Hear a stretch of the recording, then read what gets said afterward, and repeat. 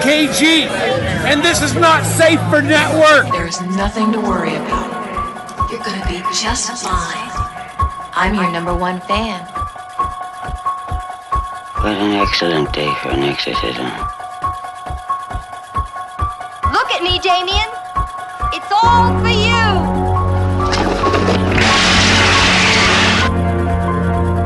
Thought you were the box. Who's in the box? What's in the box? What's in the fucking box? Montucky Skies. Welcome to Montucky Skies. I'm Biggs. I'm Jana Lee. Jana Lee is my mom. As you guys probably know if you've been listening with any regularity, you've been on the podcast a lot. Yeah, I have, haven't I? I honestly don't know who has the most guest spots on the show, but you're certainly up there. All right. It's probably either you or Brent, Brandon's brother. Yeah. Oh my God. My dog is very, very audible with its gas, and that was awful. Go to the other side of the room, Mira. Mira, you might remember Mira from a couple of years ago continuously chewing on my cables. Now she apparently just eats old, stinky tires and farts them out. Anyway.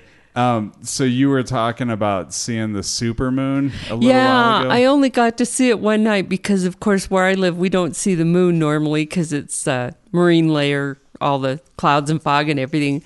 And it was towards the end of it, but it was so bright. My cat always opens the curtains in my room, and it was so bright that it lit up my entire room.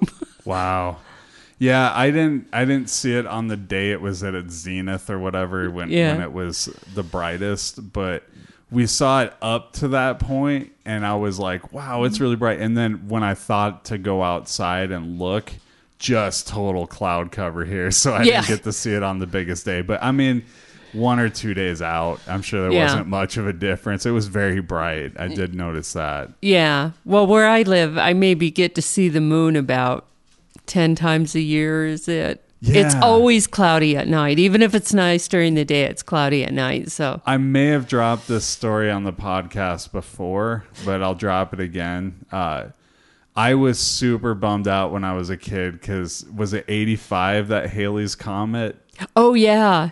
Yeah, and I remember we went to Taco Bell at one point and I got a kid's meal and they had glasses to look at Halley's Comet in, and I remember everybody talking about it and being so excited for the comet and staying up just late enough to find out no, it's raining all night and you can't see anything. And it's cloudy all the time. So I mean, Halley's Comet is usually around for a few weeks, but especially in the summertime, it's always cloudy. Yeah. When we get the clear to see the moon is normally in the winter when it's really cold. And the way the weather patterns work on the coast there is when it's really cold, it doesn't snow, it gets clear. Right.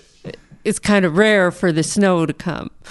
And that would have been the super depressing story for me my entire life because, I mean, I there's a good chance I won't live to see Halley's Comet again. I mean, it's every 90-something years. Yeah.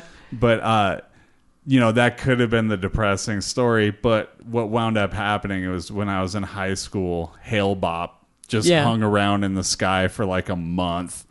And so I can't complain because we got to see a comet that only comes around every 4,000 years or so. Yeah, that's pretty cool. Yeah, that's not exactly that, none of my kids got to see it.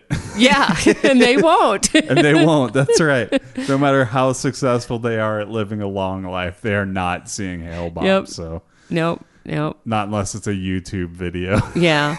And then it's exciting because Oregon's going to be in the path of the total solar eclipse on August 21st. Yeah, you were saying everything is sold out years in advance already. Yeah. In Madras, which is actually a little town I lived in when I was little, really little, just off the reservation. And apparently it's the best spot in the entire world to see this particular solar eclipse. And they've been sold out for 2 years. Okay. Can I give your age out on this? Is that okay? Yeah, I'm 59. I'll be 60 in January. You're born in like 57, is that right? Okay. Yeah. So I only bring this up because Brandon can't make it tonight. He's got something he's got to do, but we kind of knew he wasn't going to make it anyway. We thought we'd be recording Skies a day late. Instead, we recorded Fargo a day early. It'll be out at some point next week. I don't know the exact date, but by the time the next Skies is on, it will have dropped if you check for it. So like the Not Safe for Network page, you'll totally know when it comes up there. If you subscribe, you don't have to worry about it. It'll just download.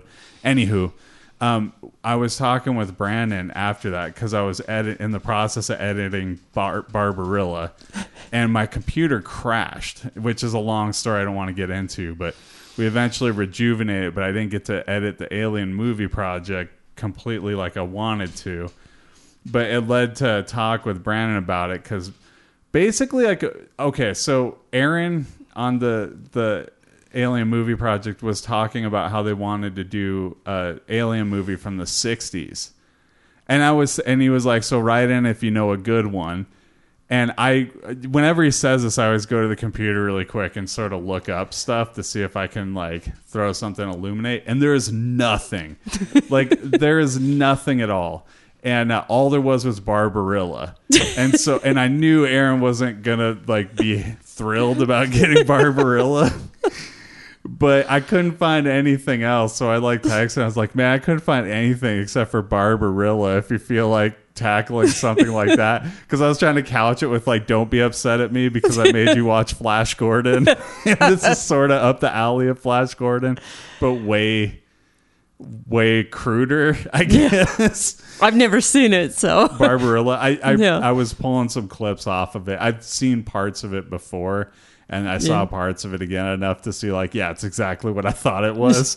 Just a really freaking weird, like almost cartoonish movie with a lot of sex. Yeah. But that led me into a bigger conversation with Brandon because he was like, the 60s kind of sucked for movies. They did. Yeah, and I was like, you know what? That is exactly right. And I wanted to ask you about this because you lived through the 60s. You probably grew up with 50s movies on TV all the time, I'm going to guess. Like, being born in 58.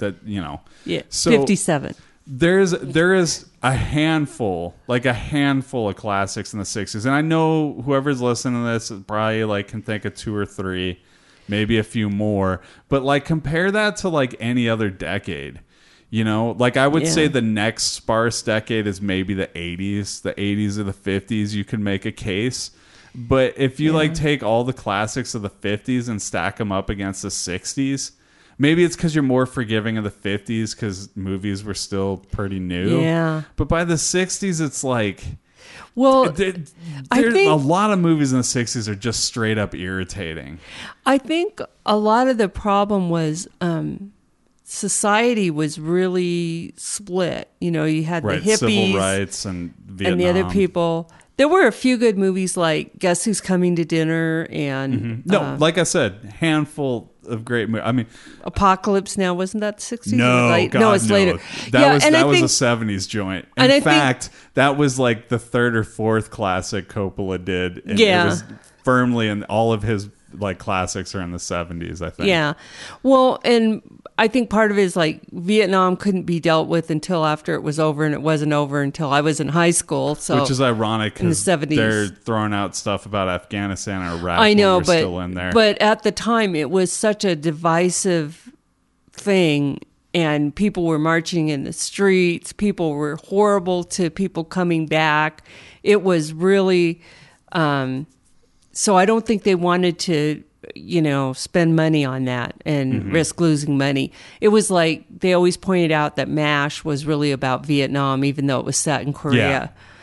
Yeah. In fact, most people, if you're not a MASH fan, and even if you are a MASH fan, a lot of people have no idea that that's supposed to be about Korea. Oh, yeah. Yeah. I mean, honestly, if you even watch the show, it's sort of ridiculous how much they look like they're in the 70s. Yeah. They have the feathered hair and stuff. It's that's not a 50s thing. Yeah. But they didn't care because they weren't really telling a Korean story. They were telling a Vietnam story. And then the other thing about the 60s is the attitudes towards women were really bad. Oh, really?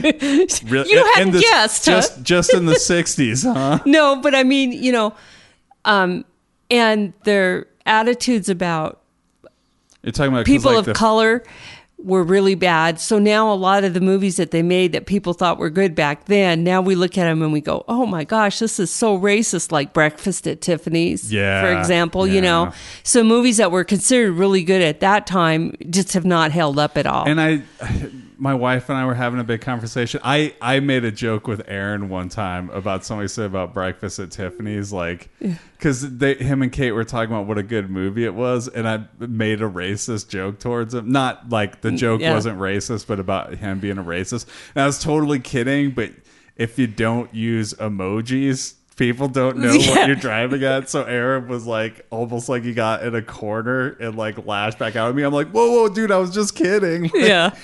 I felt kind of bad about that, but I do think Breakfast at Tiffany's is a classic. I would list with those movies, but damn, I can't watch it. Like I can't watch it either. The Mickey Rooney thing, it just makes me.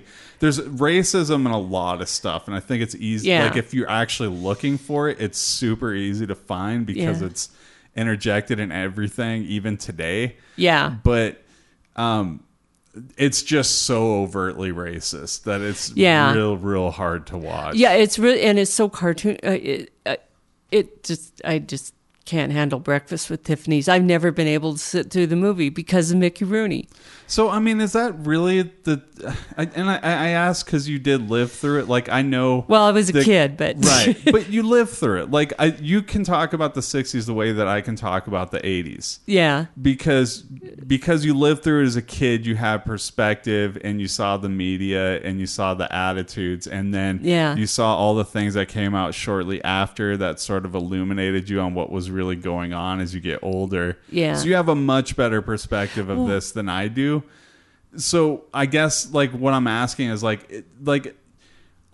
everything that I hear about the 60s, it always comes back to free love, civil rights, and Vietnam. Like always, it's always those three things and everything. And drugs. Yeah, but I would say that's almost like the free love thing. Maybe it's like the hippies, right? Yeah. Which is really like tied in with Vietnam and the civil rights movement anyway. So let's just say Vietnam and the civil rights movement. Like everything seems to be tied in with that. And it's just like, is that true? Like, did it just like everything came back to those two things? A lot, not maybe every single thing, but a lot of it did. I mean, it was topics of conversation. It broke up families. It was real divisive.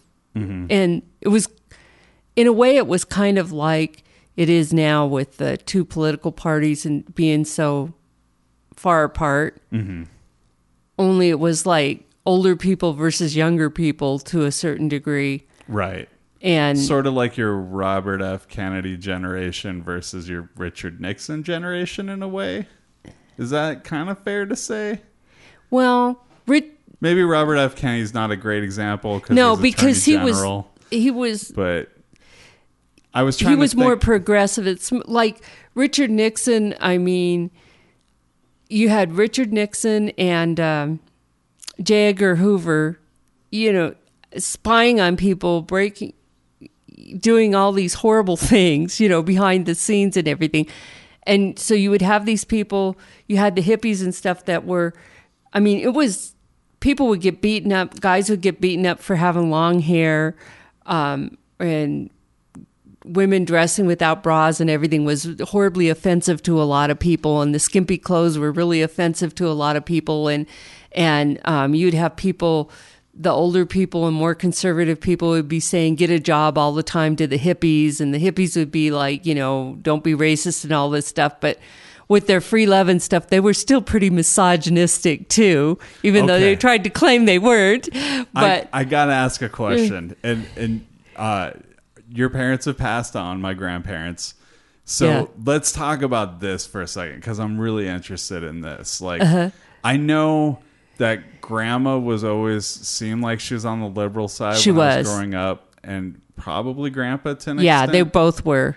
But at the same time, they had very conservative values with some things, which I can get into in a minute. So, like, Where did they fall on the spectrum of all this stuff while it was going on? I mean, were they grouchy reading the paper? Like, how did they feel about it? Like, were they for Vietnam? No, and at no point, like there wasn't like a turning point. No, and Grandma actually marched in a peace parade in Billings, I think. Okay. Yeah, they were anti-Viet. I don't know. In the beginning, in the 50s, I don't know how they felt about it, but they were definitely anti-Vietnam. Like during your lifetime. Yeah. That's all we really know for sure. Yeah, they were definitely anti-Vietnam because they felt like we didn't belong there. All these guys were dying over there and horrible things, and the people didn't want us there. And, okay, what about like with the feminine mystique coming out and things like that? Like with the feminist movement starting? I mean... yeah, Grandma was pro-women's rights. How did Grandpa feel about that? Well, as far as I know, he was for it too. You know, Grandpa was kind of quiet about stuff. Grandpa was very quiet about every topic. Yeah, Grandpa was always quiet. But I think he supported it, and they were for civil rights. Like Grandpa, there was horrible prejudice against Indian people, and when we moved to Montana, it was even worse than it. You know, in Oregon, it was a little bit bad, but not as bad as it was when we moved to Montana, and the local golf club, you know, Grandpa was really into golfing. The local golf club would not allow Indians to be members. And so my dad would not join. I want to do a quick story about Grandpa since we're talking about this. And you'll have to help me with one little detail for sure. But I was talking with Grandpa a little bit before he passed. And he was telling me, okay, so what did he do with the Indian affairs? Like he was the building and grounds manager. So he was like a city manager. He oversaw the sewer plant and the water plant and the roads and for like the reservation. And the for the agency and the housing, because all the government employees lived in housing that was owned by the government. We rented, and so he was responsible for the upkeep. And was Grandpa completely white? Like a little? Oh yeah. Bit? Yeah. Okay. Yeah. So that's what I thought. So Grandpa told me this story about like him, and I think it was at Custer Battlefield. Maybe is that where it was? Well, the Crow Reservation, Custer Battlefield wasn't part of the reservation, but it's on the reservation. Oh, okay. So he was telling me he had that job, and I just want to like give perspective of this for anybody who has any kind of political thought. Like just think about this a little bit, because this is somebody this actually happened to him. Okay, Grandpa lost his job to a Native American, and he lost his job to a Native American because the guy was a Native American, and they thought that Native Americans should be taking care of their reservations and helping the economy around the Native American. Like, this is what he told me. And he said, it stung because I had a family, but I looked at it and I knew they were absolutely right. And this was before affirmative action. Yeah, it was kind of affirmative action. And what they did is they allowed him to... Was it actually affirmative action, or was it sort of that move sort of like that it existed? They said that, Indian people should be the ones in the BIA, because in the Bureau of Indian Affairs, so that they had more control over it. There had been what they called Indian preference. So his career had stopped.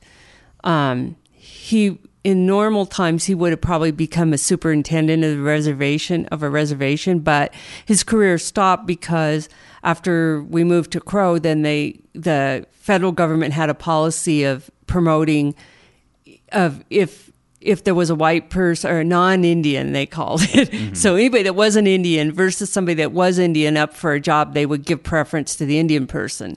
So then, at the point that he retired, they allowed him to take early retirement so they could open his job up for an Indian person. So he got to retire when he was 55. Yeah. And so I guess my point is, like, a lot of people that talk garbage about affirmative action, which doesn't happen very much anymore in this country. Like it used to a lot more. But like, just keep in mind that, like, sometimes it's about, like, it's bigger than you, as hard as that can be. Yeah. And just sort of take it on the chin and figure out a way through. I mean, because my grandpa lived through this. Like, this was something that happened to him. Yeah. And he knew it was absolutely right, Yeah. But anyway, so circling back to, like, the 60s. So, Okay. Okay. So we covered like basically that touched everything, which is so that narrative is not wrong because that's the narrative I always hear on the 60s. So I was just curious. Yeah, I don't know that I've ever really talked to somebody who lived through the 60s. Like, was that really, you know? Yeah, and more so, of course, my memories are mainly, you know, I was so young in the early part of the decade. My memories are mainly from 65 on too, which I think it was more conservative and stuff in the early part. Because I guess the reason I ask is like I feel like when the book on my generation is written, it's going to be heavily election of 2000, September 11th, Iraq, and then like Trump. Yeah. Like I who knows what's coming after that, but I feel like it's going to be focused around those things, and I don't feel like that's an accurate representation of like the society I live in because so many people just don't pay attention or manage to tune out or like, you know what I mean? Well, it was in your face all the time, like Vietnam and the unrest on the student campuses and stuff, because everybody sat down and watched the TV news. And that's why I don't watch TV news anymore, because I really didn't like it when I was a child and they were showing these horrific pictures of what was going on in Vietnam and showing the body count in Vietnam every night. And it was just too much.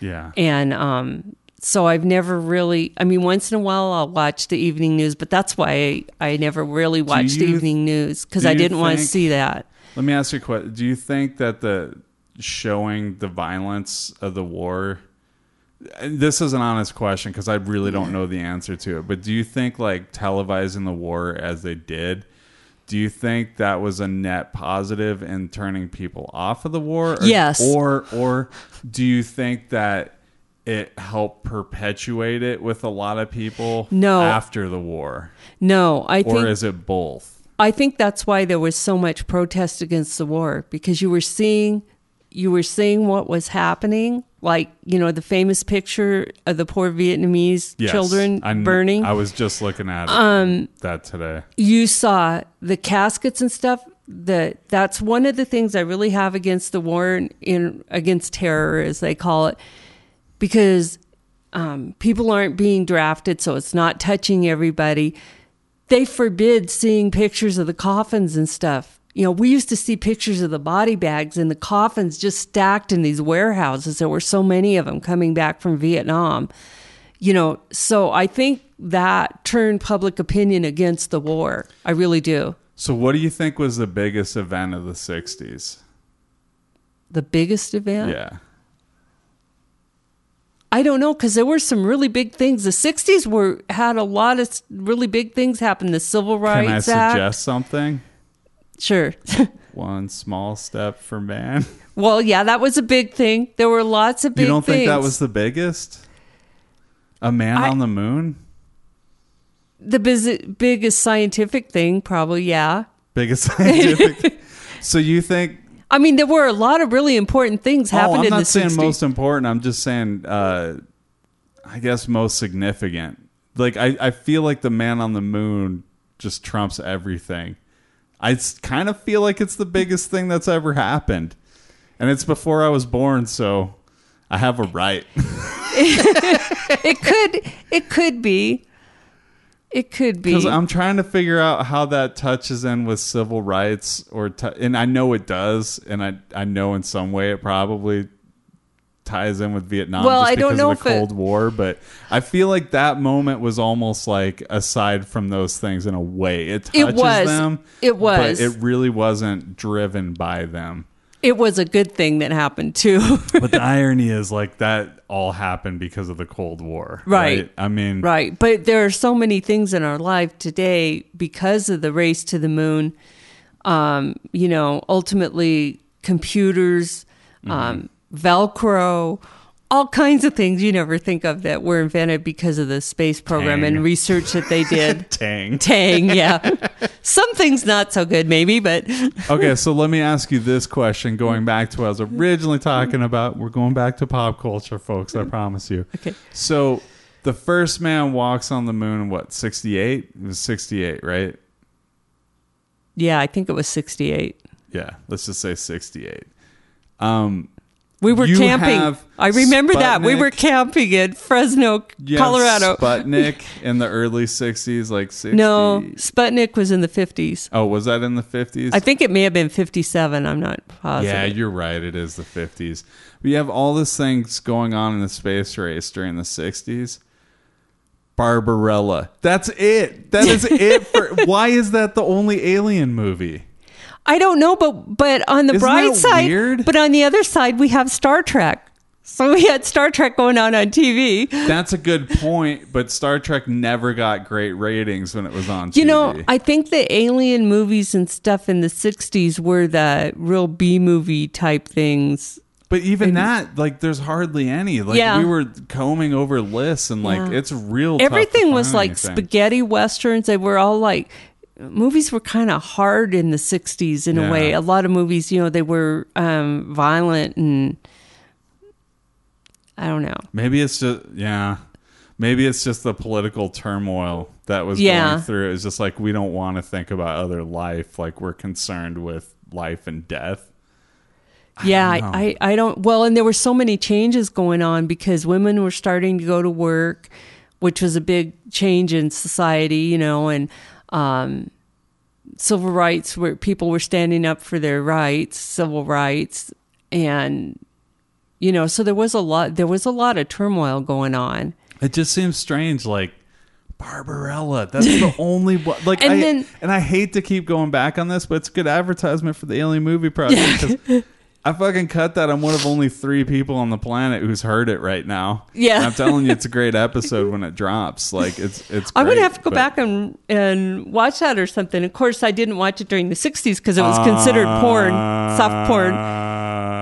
Don't want to go see it. You know what you should do is Don't wanna listen to see the it? Alien Movie Project. Okay. Maybe skip Barbarella. There's a reason why I keep coming back to why is Barbarella the only one. But I mean, like, you even like cut into the 70s. Well, when was Planet of the Apes? Was that in the 60s or the 70s? Planet of the Apes was 60s. But it's not like aliens. 69, 68 or 69. But it's not aliens. That's the True. problem. But everyone, and that's kind of funny because you know what? We all looked for UFOs and stuff. We used to have parties in the summer in the 60s and we would sit and look at the sky looking for satellites going over and everybody was like, oh, maybe we'll see a UFO. And, it was a big deal. Every summer we go out a couple times weird. a week. That's weird that And- Barbarella's the only one for that whole decade. It's bizarre to me. Yeah, you'd think there would be more. Yeah. Really? Because going to the moon and everything. What would Well, you... when was 2000? When was Space Odyssey? 2001: Space Odyssey. When did that come out? I think that's 60s, but I'm not sure that that's actually an alien movie per se. Oh, At least I by guess. Aaron Donaldson, because there's an obelisk, but I don't think Yeah. you actually see any. Yeah, aliens. you don't see any aliens. So That's there you true. go. But yeah, I guess it was there. It's just you don't see them directly. Yeah, and people were kind of obsessed with UFOs and stuff. That was another thing going on, in Area 57. I mean, they and- weren't just like obsessed with UFOs in the 60s. It still persists. Well, to this yeah, day. yeah, but I mean, it was a big thing. It was kind of a pop culture thing. I mean, so and everybody, like I said, everybody wanted to look and see the satellites going over because they were a new thing. And Have you seen Arrival? no, You're so good about like seeing new movies. Like, you're even better than I am about it. And, so I was just checking. I really haven't want to seen see that. That's the movie. one that just came out with the Yeah. But it's- no, I went it's to about Fantastic Beasts and Where to See Them instead. Yeah, you want to give a quick review on that? Oh, great movie, especially if you like Harry Potter. Set in the 20s, it's more adult. Eddie Redmayne's hiding behind his hair again, and it's really fun. Where would you rank it in the Harry Potter movies? I mean, I realize it's Well, not a Harry Potter movie, but there's it's like, not what, really 8 of them? Is there 8? 7, maybe there's 8. I thought, well, there's That's 7 right, and they- like one's 2 parts. Yeah, right? that's right. So I'm not even a Harry Potter fan, and I know that. So there's like 9, right? Including that. it's not as maybe quite as engaging as the Harry Potter because you don't have all this history with the characters. So it's like 9th place. but it's good. I mean, I don't know. I'm just asking. It's probably equal to the first one. I'd say it's good, and so it's tied for ninth, or it's tied for 8th place. I don't know. I don't usually rank movies. I'm sorry. I'm a woman. We don't rank things as much as you guys do. I'm trying to give you like equal rights here. I know. It's really cool for the creatures in it. The creatures are super cool in this, and it's got the ecology message of let's take care of our animals and not kill everything off kind of thing. And then it's set in the 20s. So it's quite different. So everybody talks like this. Meow, meow. Not Copper, meow. Not exactly. You're a muggle, eh? Meow. But they do refer to Dumbledore in there. I don't know who that is. You don't watch Potter. I know that's like a wizard or something. Yes, he was a professor at Hogwarts. He was the head of Hogwarts. And according to J.K. Rowling, he's gay, which never comes up in the books. But she's going to write a story or something about him being gay. Or she did write a story. Was that the guy from Die Hard? Was that his character? No, he was Snape. Oh. What's that guy's name? Alan Rickman. Yeah. No, he was Snape. It was See, I really know nothing about these. There were 2 guys that played Dumbledore, both of which were very renowned actors whose names escapes me at the moment, but one of them died, and so they had to recast the part. Let's just say Patrick Stewart and Sir Ian McKellen. No, neither one of them. More portly gentlemen. Have you ever seen that meme that went around for a while that was like, it said, Luke, I am your father, and then it said Dumbledore down below, and they show a picture of Patrick Stewart. It's just like designed to piss off every nerd. Oh, well. And Colin Farrell's pretty good. He's sort of the villain. Okay. All right, sort of. I'm going to move away from this movie. Okay. You look like you're struggling. Yeah, I know. Sorry, I don't have any coherent thoughts on it. I asked you to rank and it all falls apart. Yeah, I don't rank things very often, so I have a hard time. Good. Sorry. I rank things and I'm totally talking out of my ass all the time because who knows? Like, I spend a lot of time thinking about that, but then when I actually look up data, I'm always like, oh yeah, there's that one. Or I see a movie again, I'm like, oh, it's not as good as I thought it was, or I'm like, that's way better than I thought it was. So it's all subjective. I heard somewhere that James Earl Jones is revising the voice of Darth Vader for Rogue One. Yay! Yep. Yeah, they've released a still showing Darth Vader. Cool. That's one of 2 topical things we'll talk about tonight. Oh, okay. I didn't get to look at all the news. So if you're tuning in waiting for us to break stuff for you, it's not going to happen tonight. But yeah, Darth Vader's in Rogue One because it takes place, I believe, right before Star Wars, and I'm going to guess ends at some point of when Star Wars would be going on, but I just don't know for sure. Yeah, but looks like it's going to be good. I still think the Emperor is showing up in this because so I did my own little nerdy breakdown of the original trailer, like way back whenever they showed it. It must have been around a year ago. And when I watched it, it was like, okay, that's like that little thing that closes is like Darth Vader's personal thing he has in Empire where it puts his helmet on. Yeah. So it's like there's Darth Vader, and then there was Imperial guards around in the trailer. The red robe looking things.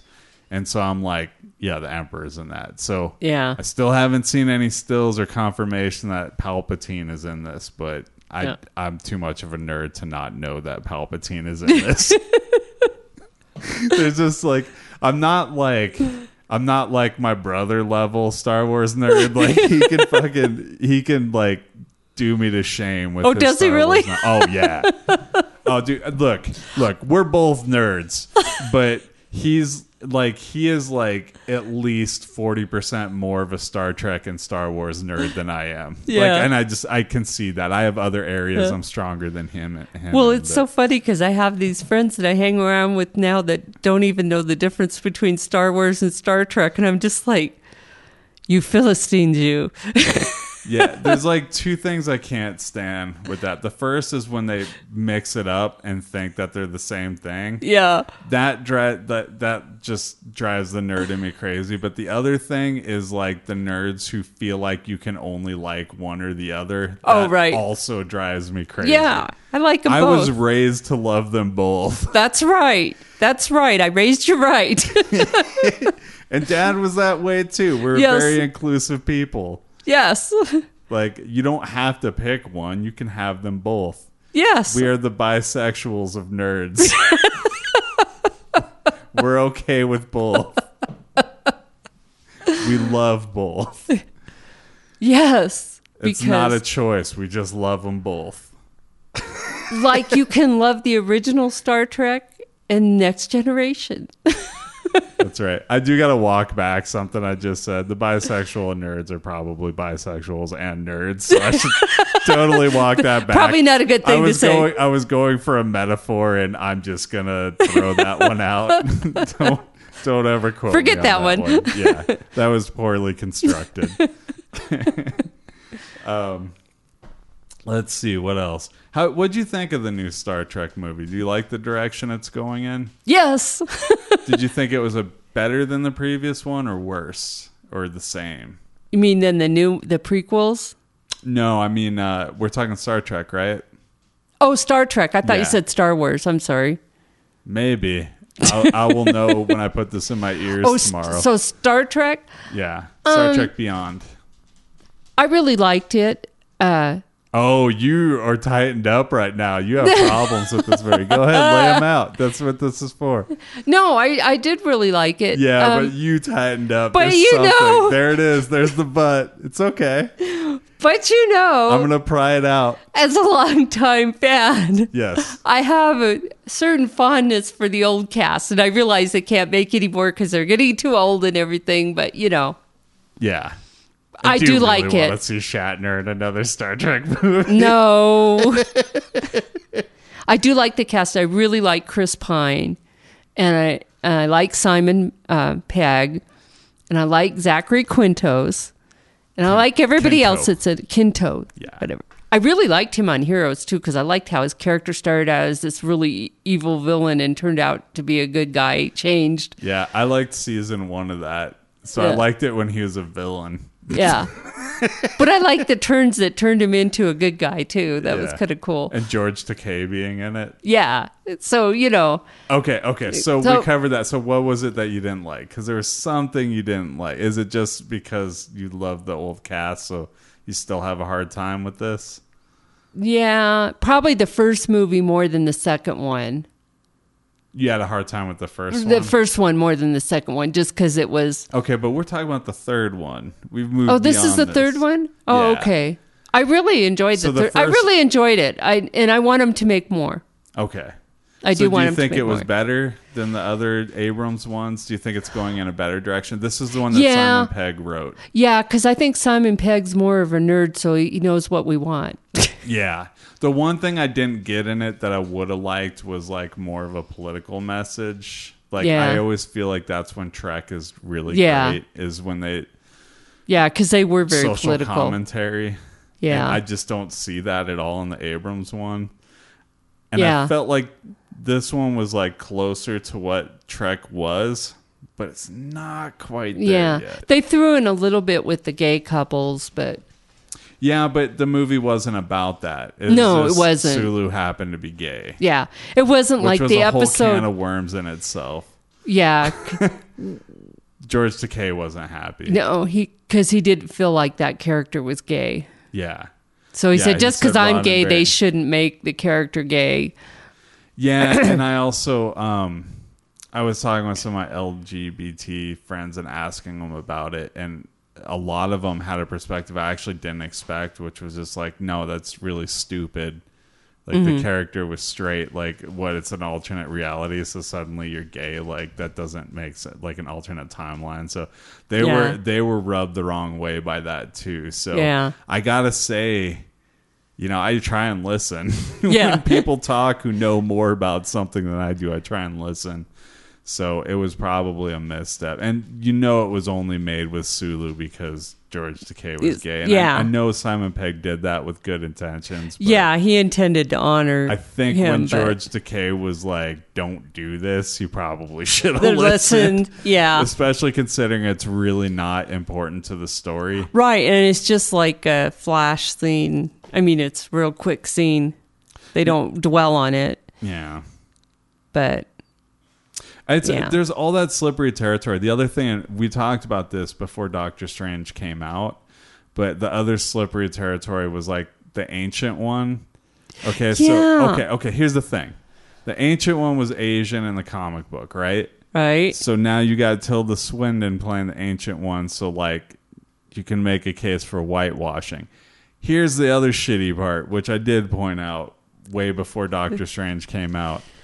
It's pretty racist construct of a character because the Ancient One is a Tibetan character, and it was back when like every time you had Asian people, they were either that like what you were talking about with Mickey Rooney and Breakfast at Tiffany's, or it's like they have magic. Like they have all this like ancient magic and stuff. Well, and so like it sucks because like it's a character that you need for the thing, but it's like either way you're gonna come off as racist. So they went the way that gave them the Chinese market, because if they say Tibet, they're fucked.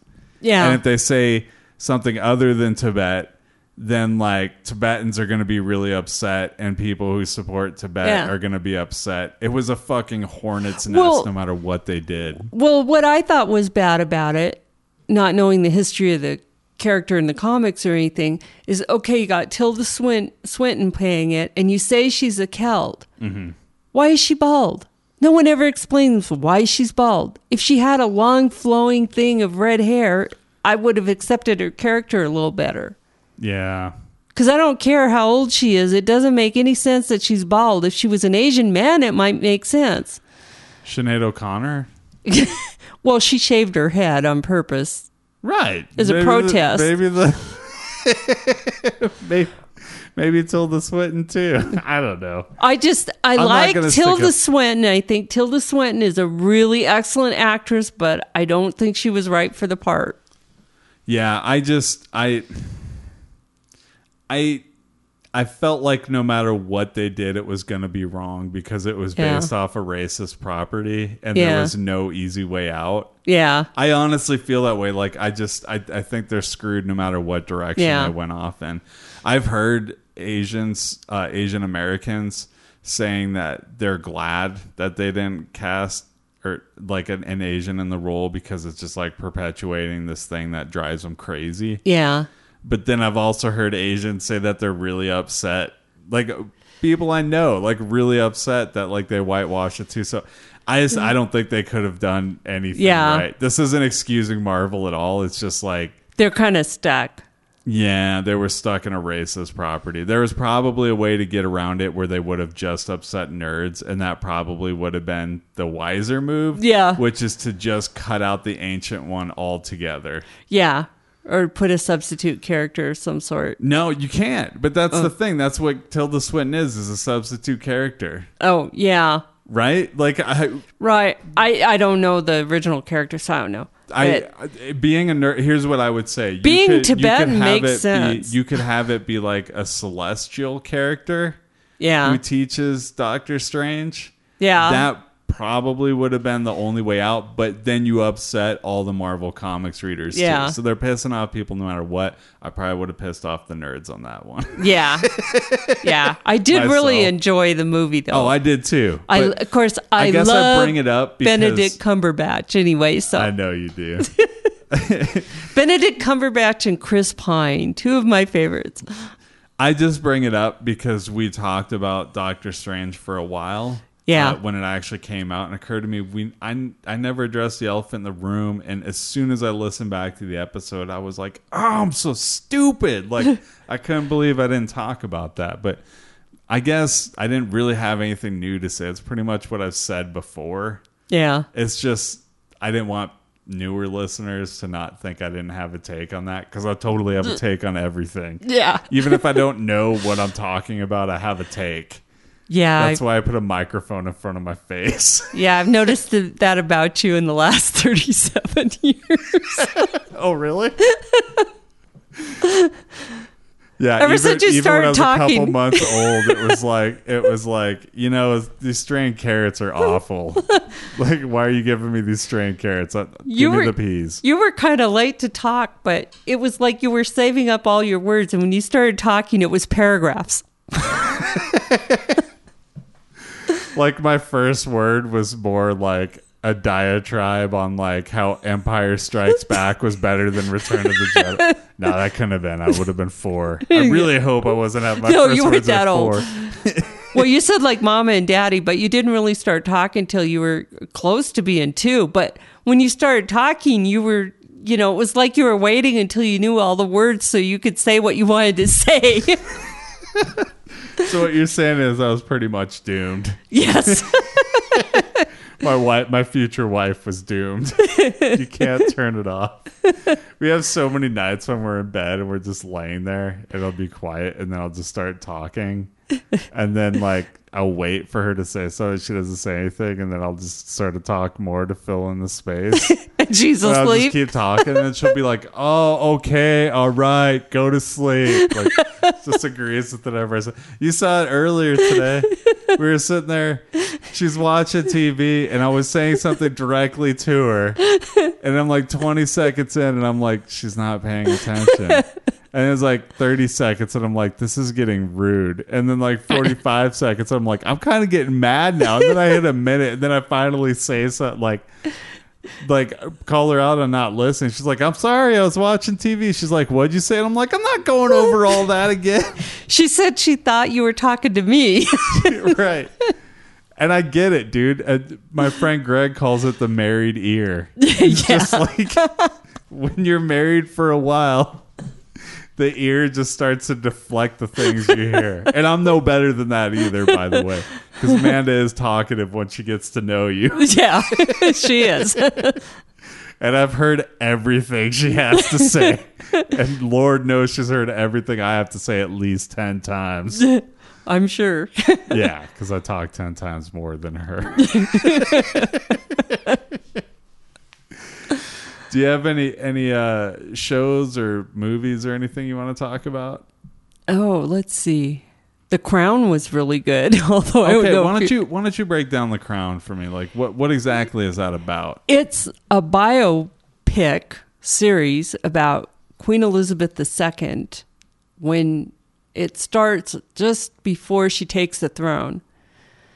And I guess it's been okayed for a second season. It ends like in the early 60s. So they only get to the early 60s in it. Like the 1960s? Yeah. Yeah. Because, you know, she took the throne in 50. Oh, Queen. Okay.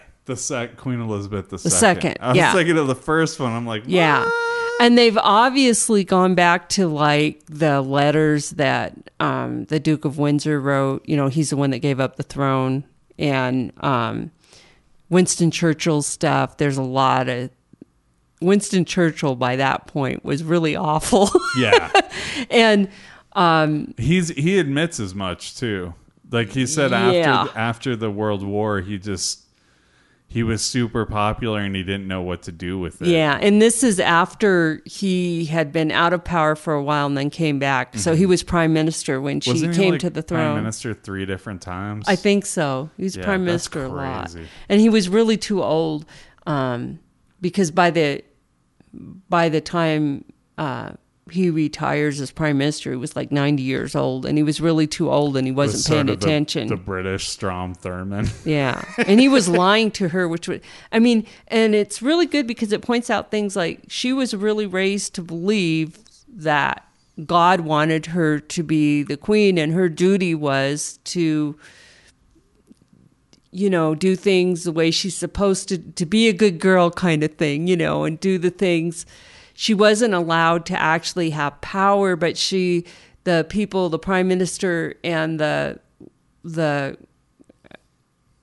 equivalent of her parliament were ruling in her name. And so she really took all that seriously, and it really shows kind of how seriously, and it's ridiculous the things that they wouldn't let her do that she wanted to do and stuff, but that's what really happened. Right. I remember a lot of this from history and stuff.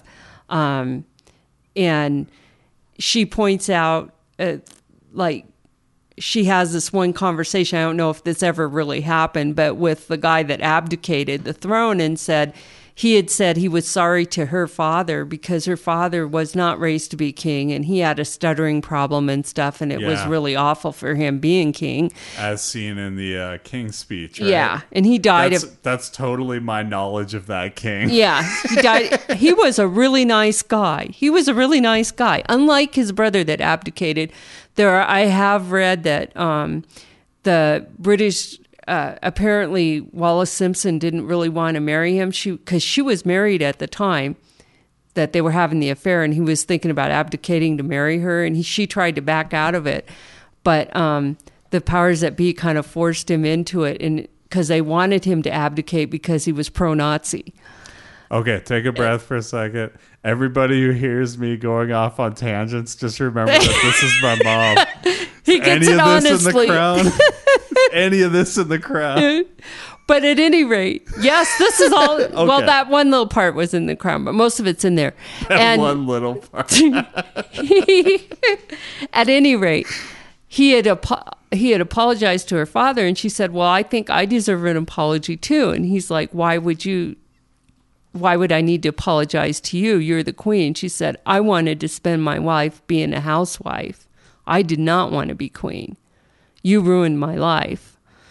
Interesting. And it's really interesting. How many episodes is it? I think it's either 8 or 10. I'm not sure. They're fairly long too. It's wonderful. It's very beautiful. They're like an hour plus.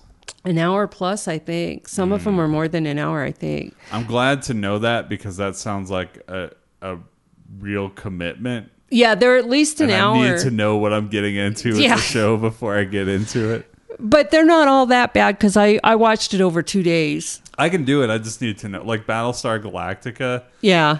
So, like that, the first time I tried to get through, like the reboot of the show, the one that everybody likes, except for Adrian, who... He doesn't like it? Oh, he's never watched it. He just knows that it's not the one from the 70s, so he doesn't like it. Oh, it's better than the one from the 70s. I know. Everybody else knows. Adrian, if you're listening to this, you should know by now, too. But, like, I went to watch a reboot of Battlestar Galactica, and I was watching the first episode, and I'm like, holy fuck, 50 minutes, 55 minutes, an hour? What the fuck? Hour 15? What is going on? An hour 30? Really? Like, it was like an hour 40. Yeah. And then the second one, I believe, is somewhere as long. And so, like, I got through, like, halfway through the first one. I was like, I don't have time for this. Like, I thought this was like a 45-minute thing. And so I let it sit for a year. Yeah. I kept hearing little things about Battlestar Galactica. So I'm like, okay, I know the first one's long. So I started looking at runtimes. I'm like, oh, I see. It was like probably 2 TV movies, and then it was a show. Yeah. Okay. Yeah. So then I was like mentally prepared, and it was so worth it. I mean, yeah. I somehow managed to get my wife in on it and didn't tell her that it was a show at first. We just watched it as like a movie. And I was like, hey, there's another one of these. She's like, all right. And I'm like, okay, so this was a show, but they did 2 movies. So then she was in. But if I had told her it was a show and it was like an hour 40 for like the first, there's no way she would have sat through it. I know my wife well enough. Yeah. But totally worth it too. Did you ever watch The Plan? The Plan? Okay, so I've been finding out that a lot of Battlestar Galactica fans don't know about this, which is surprising to me. Because I watched it all in one run, right? Uh-huh. So after the show was over, about a year later, Sci-Fi made a movie called The Plan. Oh, yeah. Is that the one that then they kicked off Caprica?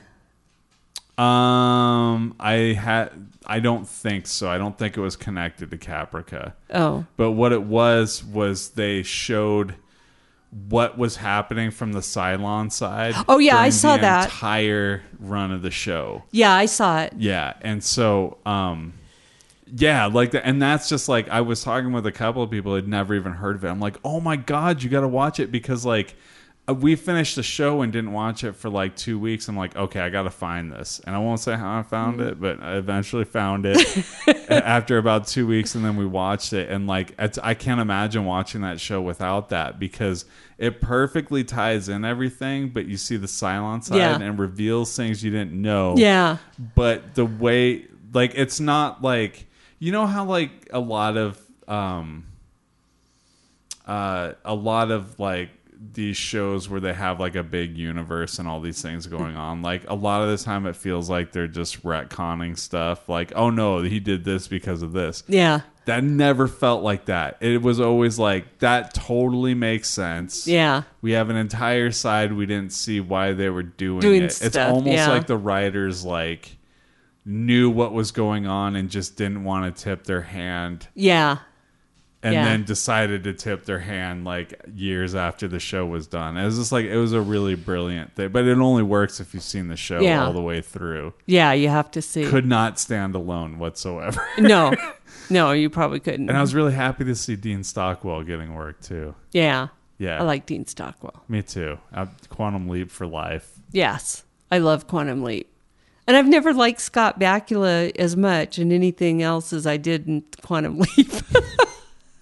I mean, I still love him though. I like him, but like, you know what? But that was his best role. He was sort of like Bruce Campbell in a way for me. Like, I loved Bruce Campbell forever, but like it was everything he did. It was like, I wish he would just do Evil Dead 4. Yeah, like it was always there because I wanted him to break out and become a big star, and it never quite happened. Although he's in tons of things. He's in Fargo. Did you see him in Fargo? Yes, I noticed that because I looked at... Yeah, the Swede is like banging on the TV, and then it's like it's a regional soap opera that he was on. Yeah. Yeah, he didn't intentionally get into Fargo. Yeah. It just happened to be that he was on Fargo. Yeah. He intentionally went into season 2 where he plays Ronald Reagan. Yeah. Yeah. Ronald Reagan. Yeah. But yeah, I was glad that you prompted me to watch the movie again. Yeah, sorry about that. I always really liked the movie, but that's okay. I promised my mom was going to be on the Fargo episode. That actually didn't happen because Brandon had to record a day early, so Mom watched it for nothing. But it's a great movie. It's a great movie. Can't feel horrible about it. And after I saw how warm the winter was, then all I could see was melting snow everywhere. This is stuff we will cover verbatim in Biggs on Film if you check it out. Yeah. So, and it led to a discussion on the 60s off mic, which led to this entire podcast. It's all connected. Aliens, man. Aliens, yeah. But Scott Bakula, getting back to him. So I always love him, and I always think of Sam. Yeah. And yeah, it always makes me a little sad that he's not Sam. But I like to pretend like he leaped into the life of whatever character he's playing, and he's just got to get through it. And you don't see off the side that like Al's sitting there like hitting the remote for Ziggy, going trying to figure it out. And then at the end when they meet God or whoever, yeah, it was Al, the bartender. Yeah, I mean it's probably God, but yeah, I always loved that ending. Yeah. I thought it was great. It was totally great left it open, but it was so fitting for the show. Yeah, it was great. Like, it really was. I like it when they end a show to roll intentionally instead of just canceling it and not. You know what I mean?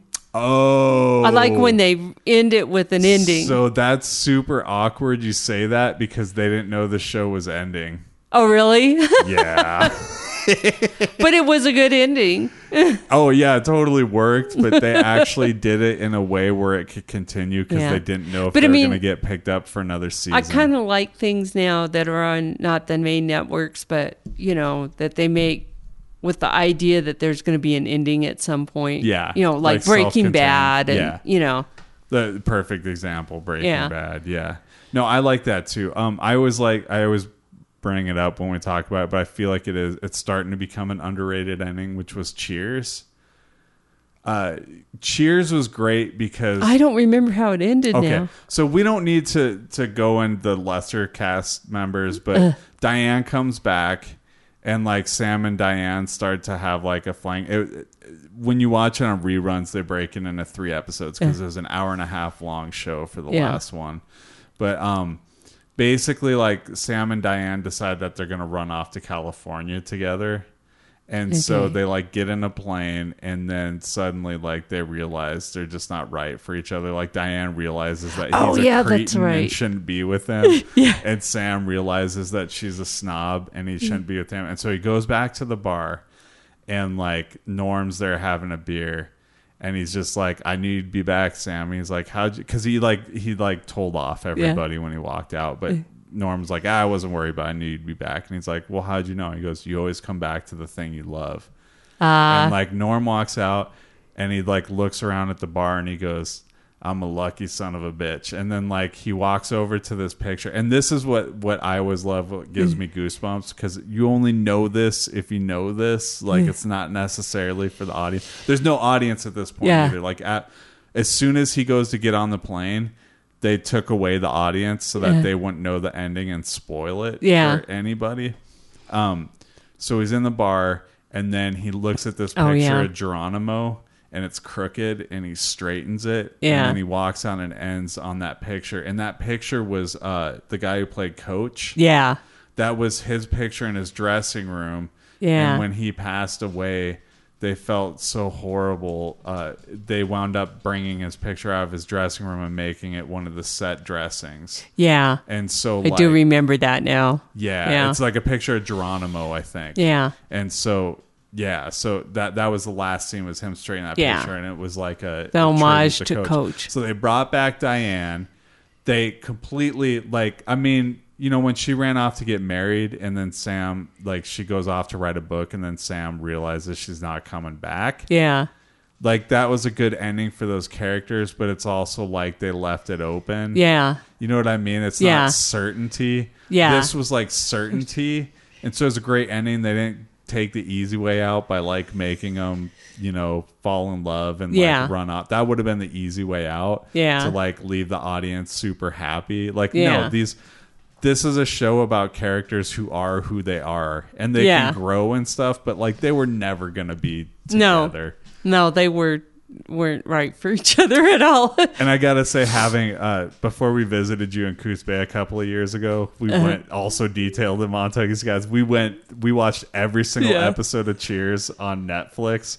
Great time. I'm thinking I'm due to do it again in a year or two. I think I'll be ready to run through it again. Yeah, I haven't seen it for a long time. I remember when it first came out and I first saw it and I thought, wow, this is a really great show. It's one of those things, like being older too, I appreciate it so much more than when I was a kid. Yeah. Because when I was a kid, like a lot of it was fun. Yeah, but it was definitely fun, but a lot of the jokes floated over me and the serious stuff. And now I look at that serious stuff, I'm like, that's really good. Like, really is like an interesting play on like, how different people interact and and I always thought it's amazing Woody Harrelson's career after that, because he was kind of typecast as the dumb guy, the dumb, good-looking guy, you know, from Cheers. Mm-hmm.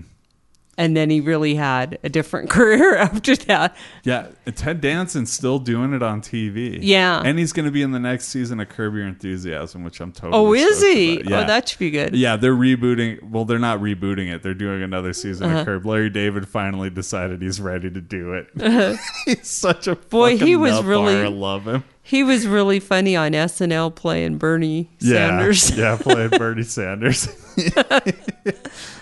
It's good stuff, but we should probably kill this. I suppose. This is going on a little over an hour, so too much fun. Do you have any closing thoughts you need, or no? All right, take it easy.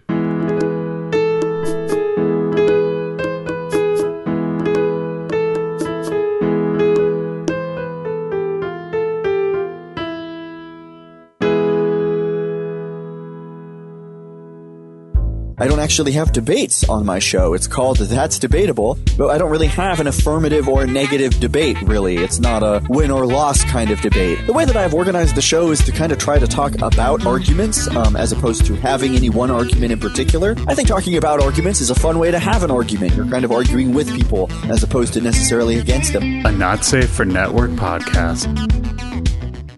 You take that OE, you drink it down to the label. Yeah. You get yourself a funnel from a gas station. You then pour sauce in up to where the malt liquor started. Fill her back up. Mm-hmm. So you got yourself a little bit of a buzz on because you just drank about a third of a bottle of malt liquor. Put it inside yourself. Experience what we just had the absolute privilege of experiencing in such a thickening. Yeah. I don't see any way that anyone's ever going to regret this. No. We had a good life. When Wilford Brimley is telling you that that's what he's going to do, you're like, oh, wow, it must be aliens. It's totally because the mustache. Yeah, believe the mustache, because when he is in the thing and he is missing the mustache, bad news. There's something about him that's not right, and the characters pick up on it right away and they lock him away. The plot suggests it's for other reasons, but he is a man that should have a mustache, and when he doesn't, it codes for strangeness. And just all around wrongness and weirdness. The Alien Movie Project. Hi, I'm Biggs. Check out my podcast, Biggs on Film, where I do insightful commentaries on films that you love. Gort the robot, they call him Newt. Yeah, Newt. Like he's Norwegian. Yeah, he's mostly Norwegian. Mostly. The two fencing skeletons in the back are the worst. I know, they're the best. Like, it's no wonder they lost this battle. That's a gross looking punching bag, dude. Oh, yeah, I'd be that worried punching... about getting salmonella punching that bag. I think he might have given that punching bag salmonella. Well, every now and then it's insightful. Find us on iTunes.